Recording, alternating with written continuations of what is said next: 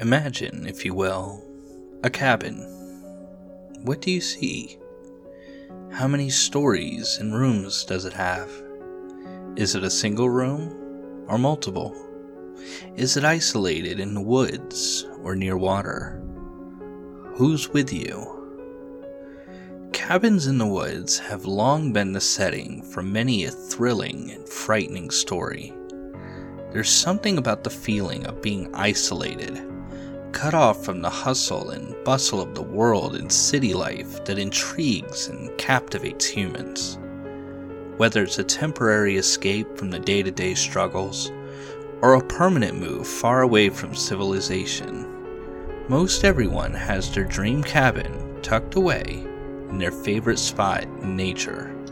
Despite, or maybe because of, the horror tales and movies showing the dangers of being so far away, people have not been deterred from pursuing these dreams. Movies such as The Strangers, Friday the 13th, and Cabin in the Woods feature groups of people who travel for time away, being confronted by monsters and killers. Multiple stories have been written about both fictional and true ghost stories and paranormal encounters with the creatures that roam the wild forests. So it's here that we find our next frightful tale. Tucked away in a cabin by a large, serene, and dark lake, huddled in a blanket while the fire softly crackles. Will we be able to ignore the animal noises, the creaking of the house, the scratching of tree branches? Is that a knock we hear, or is it just the wind? Just relax now as we settle in, as we visit with a struggling writer fighting his own imagination to find his lost wife.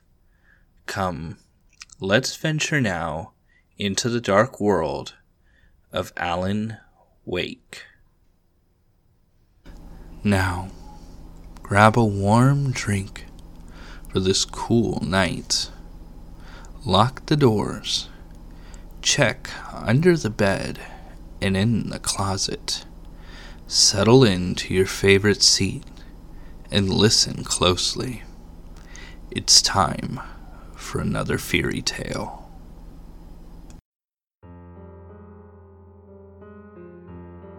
Once upon a time, Alan Wake wakes from a very vivid and frightening dream. He looks around wildly, a small breeze flowing across his face, a tiny swaying as he remembers where he is. He opens the car door, stepping out onto the deck of a ferry, taking his wife and himself to Bright Falls, Washington, and tries to remember the dream. Something about fighting the shadows, using his light to turn them away. Shaking his head clear, he moves to the front of the boat, finding his wife Alice standing at the railing as the small town comes into view ahead of them. The ferry docks, and the couple drives the car into town. Alan parks and heads into the local diner, looking for Carl Stuckey, the landlord of the cabin they're going to be renting. Exploring the back rooms, he is approached by a mysterious old woman. She hands him a set of keys, explaining that Stuckey has fallen ill, and she was entrusted to make sure Alan got these. He inspects them, turning them over in his hand, and looks back up, discovering the woman has already left. Following suit, he turns and heads back outside to the car, driving off as Carl Stuckey runs after them, a set of keys in his hand. Alan and Alice arrive at the cabin, stationed on an island in the middle of the massive Cauldron Lake. The view is amazing, something Alice comments on along with the air quality, comparing it to the city life they left behind. The two move inside and begin to unpack. Moments pass, and Alice reveals that there was an ulterior motive behind their trip. She explains that she has been worried about Alan's writer's block and scheduled for him to visit with a famed psychologist in Bright Falls, as well as arranging for a typewriter to be delivered to the cabin ahead of their arrival. Alan is infuriated, having wanting to believe that she understood what he had been dealing with, why he hadn't been writing. He leaves, angry, going for a walk out to the water's edge.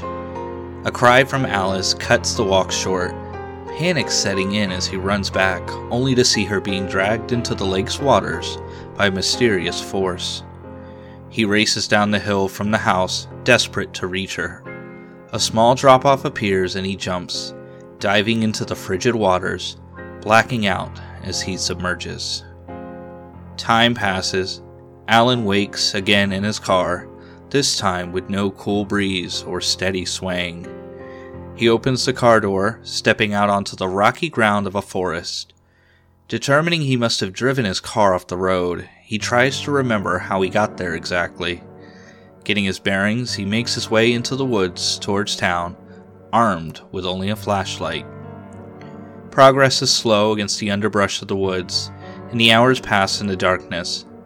Stopping to rest, he looks at the night sky, marking the directions to confirm he's still on the right path. A noise grabs his attention, his gaze moving to ground level, towards the source of the night.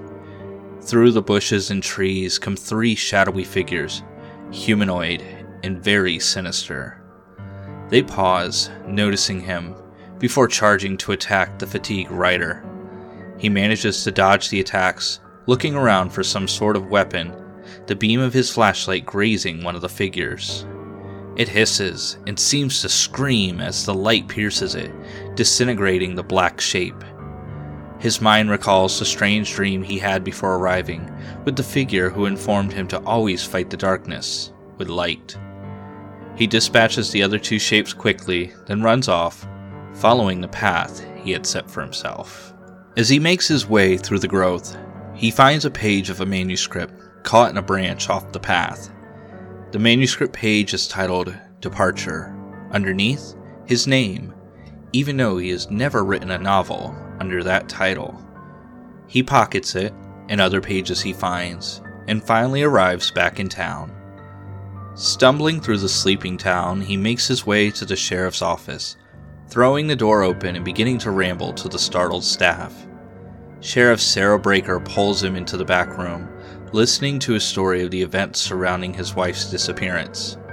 With concern, she stops him, informing him that there hadn't been any island or cabin in Cauldron Lake for years, ever since it sunk following a volcanic eruption. She leaves him in silence, placing a call to the FBI to investigate Alice's disappearance, while Alan contacts his publisher Barry, pleading for him to come and help. Morning arrives and the day passes as Alan rests in the sheriff's office, desperate for word from anyone regarding his missing wife. The phone on the desk rings nearby and he answers. A strange voice informs him that he knows where Alice is. In fact, he's the one who took her, and all he needs is the pages of departure for her safe return. The call disconnects. Alan collects the various pages and heads out to the state park. There, Alan finds the strange man easily enough upon arrival, quickly pulling out the pages, scanning to see if he can find any trace of Alice. The man reaches out his hand, ready to receive the pages, wind whipping up around the 2. As his fingers touch the manuscript, the pages are scattered from the wind, and a dark tornado grabs the man, pulling him deeper into the vortex. Before he is consumed by the cyclone, he reveals to Alan that he never had Alice. Alan howls in fury before being knocked unconscious by flying debris. Awakening a short time later, he finds he's been joined by 2 men. He pulls himself off the couch they had laid him on, looking at his surroundings and the beautiful view of Cauldron Lake through the cabin's windows, missing a cabin-occupied island, just as the sheriff mentioned. Dr. Hartman, one of the 2 men, listened to Alan's story, with Barry, who had arrived late the night before. The doctor claims that Alan is suffering from a psychotic break, with everything he had been witnessing being part of his overactive and creative imagination. Frustrated, Alan attempts to leave the lodge just as it's rocked by a wave of shadowy force. The 3 men panic, with Alan gathering up the pages of departure from the office while Dr. Hartman fights against him, giving the impression that he is aware of the supernatural events surrounding the lake. The shadows pour onto the home, and Barry knocks out the doctor, helping Alan escape before the shadows subsume it and all those inside. The two take a car back into town, stopping at the diner and taking a few moments to regroup and collect their thoughts. Barry asks a few locals about the history of the town, learning that they all believe an entity called the Dark Presence is trapped within the lake and is trying to escape by using its powers to turn fiction into reality. The Dark Presence, they claim, has finally grown strong enough using Alan's creative mind and the manuscript pages to influence the townspeople and create the forces that have been pursuing Alan. Memories begin to flood Alan's mind, recalling the week prior that was previously lost to him. He sees himself in his mind's eye, writing out the pages of departure in a blur. No signs of the crippling writer's block. The doors of the diner open as Sheriff Breaker and a couple FBI agents enter, ready to arrest Barry and Alan. As they bear down on the two men, shadowy figures arrive, dragging the FBI agents away. Shocked, Sarah listens to the two about the Dark Presence, now convinced of its reality. With her knowledge of the town, the three locate a hermit, Cynthia Weaver, who fears and respects the Dark Presence. Cynthia shows them to a well-lit room, revealing to Alan a weapon that is able to defeat the Dark Presence. The clicker, a simple light switch that had been infused with the power of Alan's writings. He holds the weapon, feeling the raw power coursing through it, then leaves, determined to end this nightmare once and for all. Alan returns to Cauldron Lake alone. Standing near the water's edge, he can feel the darkness beginning to gather and envelop him. Clicking the switch, he uses his thoughts to affect reality, fighting back against the Dark Presence and its shadowy minions. The Dark Presence is dispelled under the power of the clicker. Alan looks around at the clear night, searching for his wife, coming to the conclusion that there must be a balance. He must give himself to the lake. Alan walks into the waters slowly, but determined. With each step into the freezing waters, he can see Alice slowly surfacing, climbing safely out of the lake. He finishes his descent, letting the waters overtake him, and finds his way to the cabin, climbing the stairs inside, moving to the room where his typewriter sits, waiting for him. The writer sits in the chair, knowing that departure isn't done yet, and begins to type, hoping to write out his own escape, and commenting to himself, "It's not a lake, it's an ocean." The 2010 video game Alan Wake could be best described as a game with the mind of a psychology thriller and the body of a cinematic action game. While considered a version of survival horror, the game is most well known amongst fans for its twists and turns that make psychological horror such an attractive genre for those who seek a more complex form of scares. In the game, the protagonist Alan Wake must fight back against a growing darkness which overtakes local humans, animals, and objects, changing them to Taken. To combat these dark foes, he must use not only his own flashlight, but other sources of lights like flares, street lamps, and flashbangs to weaken the darkness on the Taken enough to eliminate using a revolver. Another large part of the game is the collecting of manuscript pages for the novel Departure, which help the player infer what may happen in the next moments of the game. Radios airing Bright Falls local radio station provide background and lore behind the town's history and culture, and televisions can be activated to show a very unnerving show titled Night Springs. The story itself adds a uniqueness not often found in video games around that time. While more recent games such as Final Fantasy XV and the Telltale Game Studios' collection of Walking Dead and Game of Thrones games have since adapted episodic storytelling, Alan Wake was seen as ahead of its time for breaking up its creepy story into multiple episodes. With this structure, each episode brings another piece of the puzzle to the main ongoing story, yet each has a distinct plot of their own, playing out like a mystery TV program. Cliffhangers, title cards, and recap sequences help to expand on this theme, giving players distinct stopping points as well as a credits page with a different song playing at the end of each segment. While Our Chilling Tale ends on a slight cliffhanger at the end of the game's original 6 chapters, the developers of the game did add on 2 more chapters on to finish the story. In the additional content, Alan journeys through the Dark Place, fighting bigger and badder dark monstrosities, before finally finding his way out, ready to begin his new story, Return. When one thinks of psychological thrillers and mystery television shows, many will rattle off a list of many for a new viewer to enjoy. One constant on every fan's list, however, is none other than the 1990 hit Twin Peaks. While certainly a much different story than the beloved show, there are many similarities which showcase the developers' love and respect for it. Both the game and the show are set in a small, seemingly unassuming town in Washington. Both feature a much darker past and history than what would appear on the surface, including a darkness that can infect the local townspeople. And of course, both have a local diner known for their amazing, damn fine coffee, in the immortal words of Agent Dale Cooper. The whole game itself, while inserting itself into the archives of horror on its own merits, does provide a type of love letter to the influences that it draws from.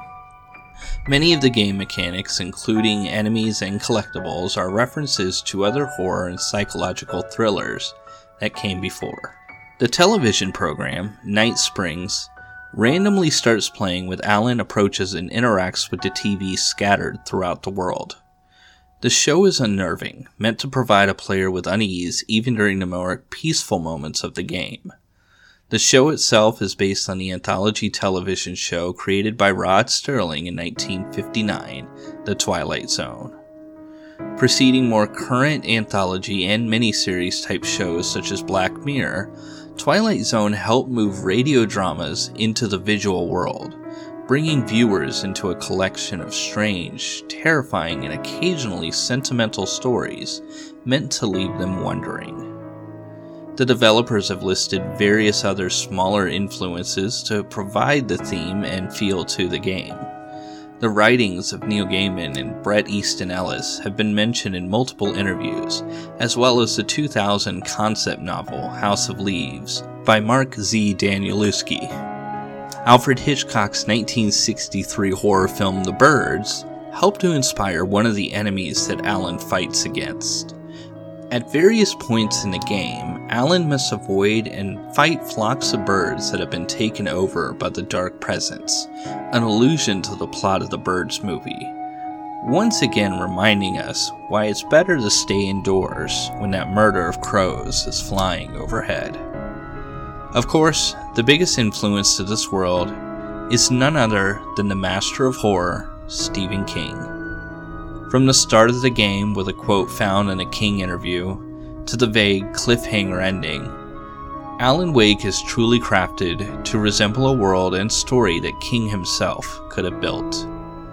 The developers even reached out to him to confirm their use of his quotes and references, and provided him a free copy of the game as a thanks for his participation. Many of the cars that drive through the town are in a classic 1950s style, resembling the metallic monstrosity known as Christine. A hedge maze in the middle of the game, as well as other references such as the infamous Here's Johnny axe scene, pay homage to the 1980 horror film The Shining. One cannot miss the biggest King reference, explored in detail in many of his books, including The Shining, Secret Window, Secret Garden, and The Dark Half. The struggles of being a writer and how their overactive imaginations can lead to real-life troubles. My first thoughts upon playing Alan Wake and going back over the story make me think of one of King's biggest works and the similarities between the two, the 1988 ghost story, Bag of Bones. In the novel, the protagonist, Mike Noonan, is an author struggling with writer's block after the sudden tragic death of his wife. Years after the event, he is struck with inspiration to visit an old cabin he and his wife purchased in the woods of Castle Rock, Maine.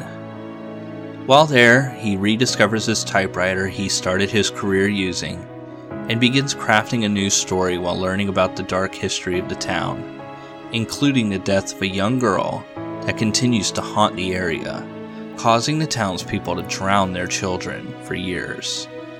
Using the clues left for him by the spirit of his wife left in the novel he started, Mike is able to find the bones of the ghost and her child and burn them, putting the spirits to rest, including his wife's. While the two stories offer two vastly different plots, one can see the various similarities they both offer. A struggling writer, a missing wife, a dark past, and a spirit that leads to death and pain. One can certainly take note that, especially for all those struggling authors, it's best to never write in a mysterious haunted cabin in the woods. You just never know what you're letting out. Fairy Tales is written and produced by me. Music is provided by Nicholas Gasparini. New episodes will be released every Wednesday. If you enjoy the show, please subscribe on iTunes, Google Play, and SoundCloud, as well as rate and review. Every bit of feedback is valuable to me, and I will be sure to give you a shout out on a future show.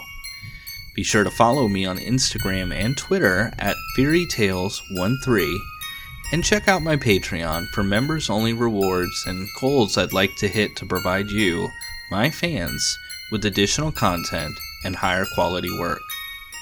And remember, nightmares exist outside of logic, and there's little fun to be had in explanations. They're antithetical to the poetry of fear. Stephen King.